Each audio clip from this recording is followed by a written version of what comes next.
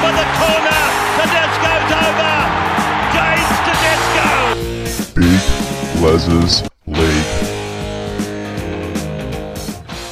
The big report came out this week was Tino getting 10-year contract, $12 million, and Dave Fifita 3 years, $3 million.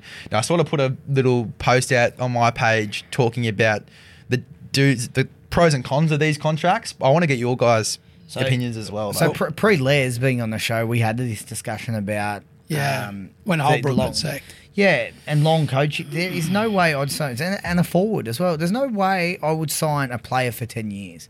No. I'd put a 5-year maximum on any player because I put it once again. I'll say it. Tino goes out. He does his ACL. You've lost him for a minimum 18 months. Yeah. And when I say 18 months, you lose him for 12 months to be rehabilitated and a minimum 6 months to get back into the game. Psychologically. Look at Tomalolo. Well, Tomalolo. He hasn't really... Tomalolo was the greatest He's had thing 3 since sliced years. bread. 3 good years. And how long is he into that contract now? Oh, about 5. I think and you've still got 5 years of him, and he's on $1 million a year. The best one they've done is Payne Haas, obviously. And you look at the 2 front rowers have just re-signed. And that, to me, is a smart deal. What did they pay for? How long's Payne Haas' deal? He's 1.2 for 3. Perfect. It's perfect. 3 years. Then he looks again at the end of the 3. They all reassess.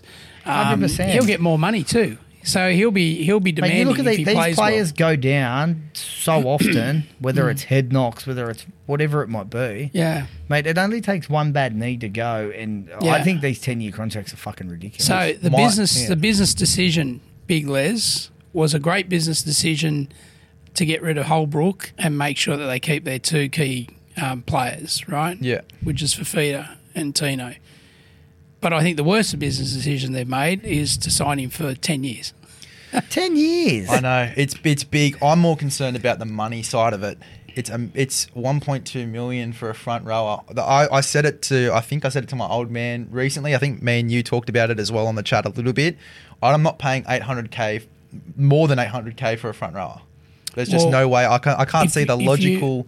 If you look at Manly, let's make them an example. They've got TCE on around 1.2, 1.3, which is a half. They've then got the Trebojevic brothers. Both are on close to $1 million each. Right? Yeah. So and then they've got an edge on 800,000. These type of teams are going to fall over. Sooner or later, they'll fall over because they're making the wrong decisions, the wrong business decisions with rugby league players. But I think the plan for Tino is to build a side around Tino. But how are you going to build a side around a guy that's on $12 million?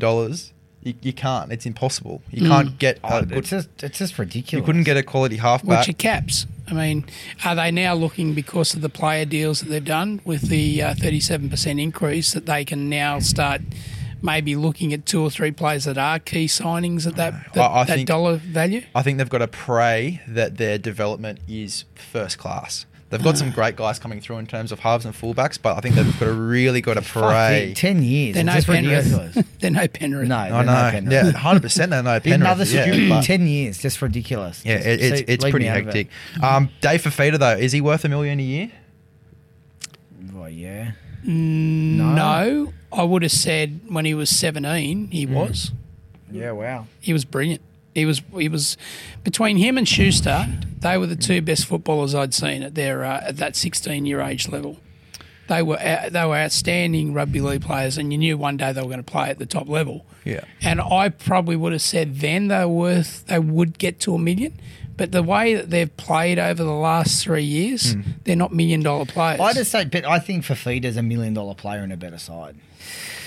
That's the difference. Yeah, totally. Well, probably a better coach side, and maybe Dez will get that out of him. Maybe Dez will be able to get that out of him. I think him next to Foz will be outstanding, and we've seen a glimpse of that this year. You know, the better service that Fifita's getting. He's become a try-scoring animal with 4 next to him. There's no question he's a top-line player, and I think they had to pay him that, otherwise he would have gone elsewhere. He would have gone elsewhere. Melbourne offered Tino the same contract, the 10 years, and he stayed with the Gold Coast. I think that shows a tremendous amount of loyalty. They were always staying with the Gold Coast.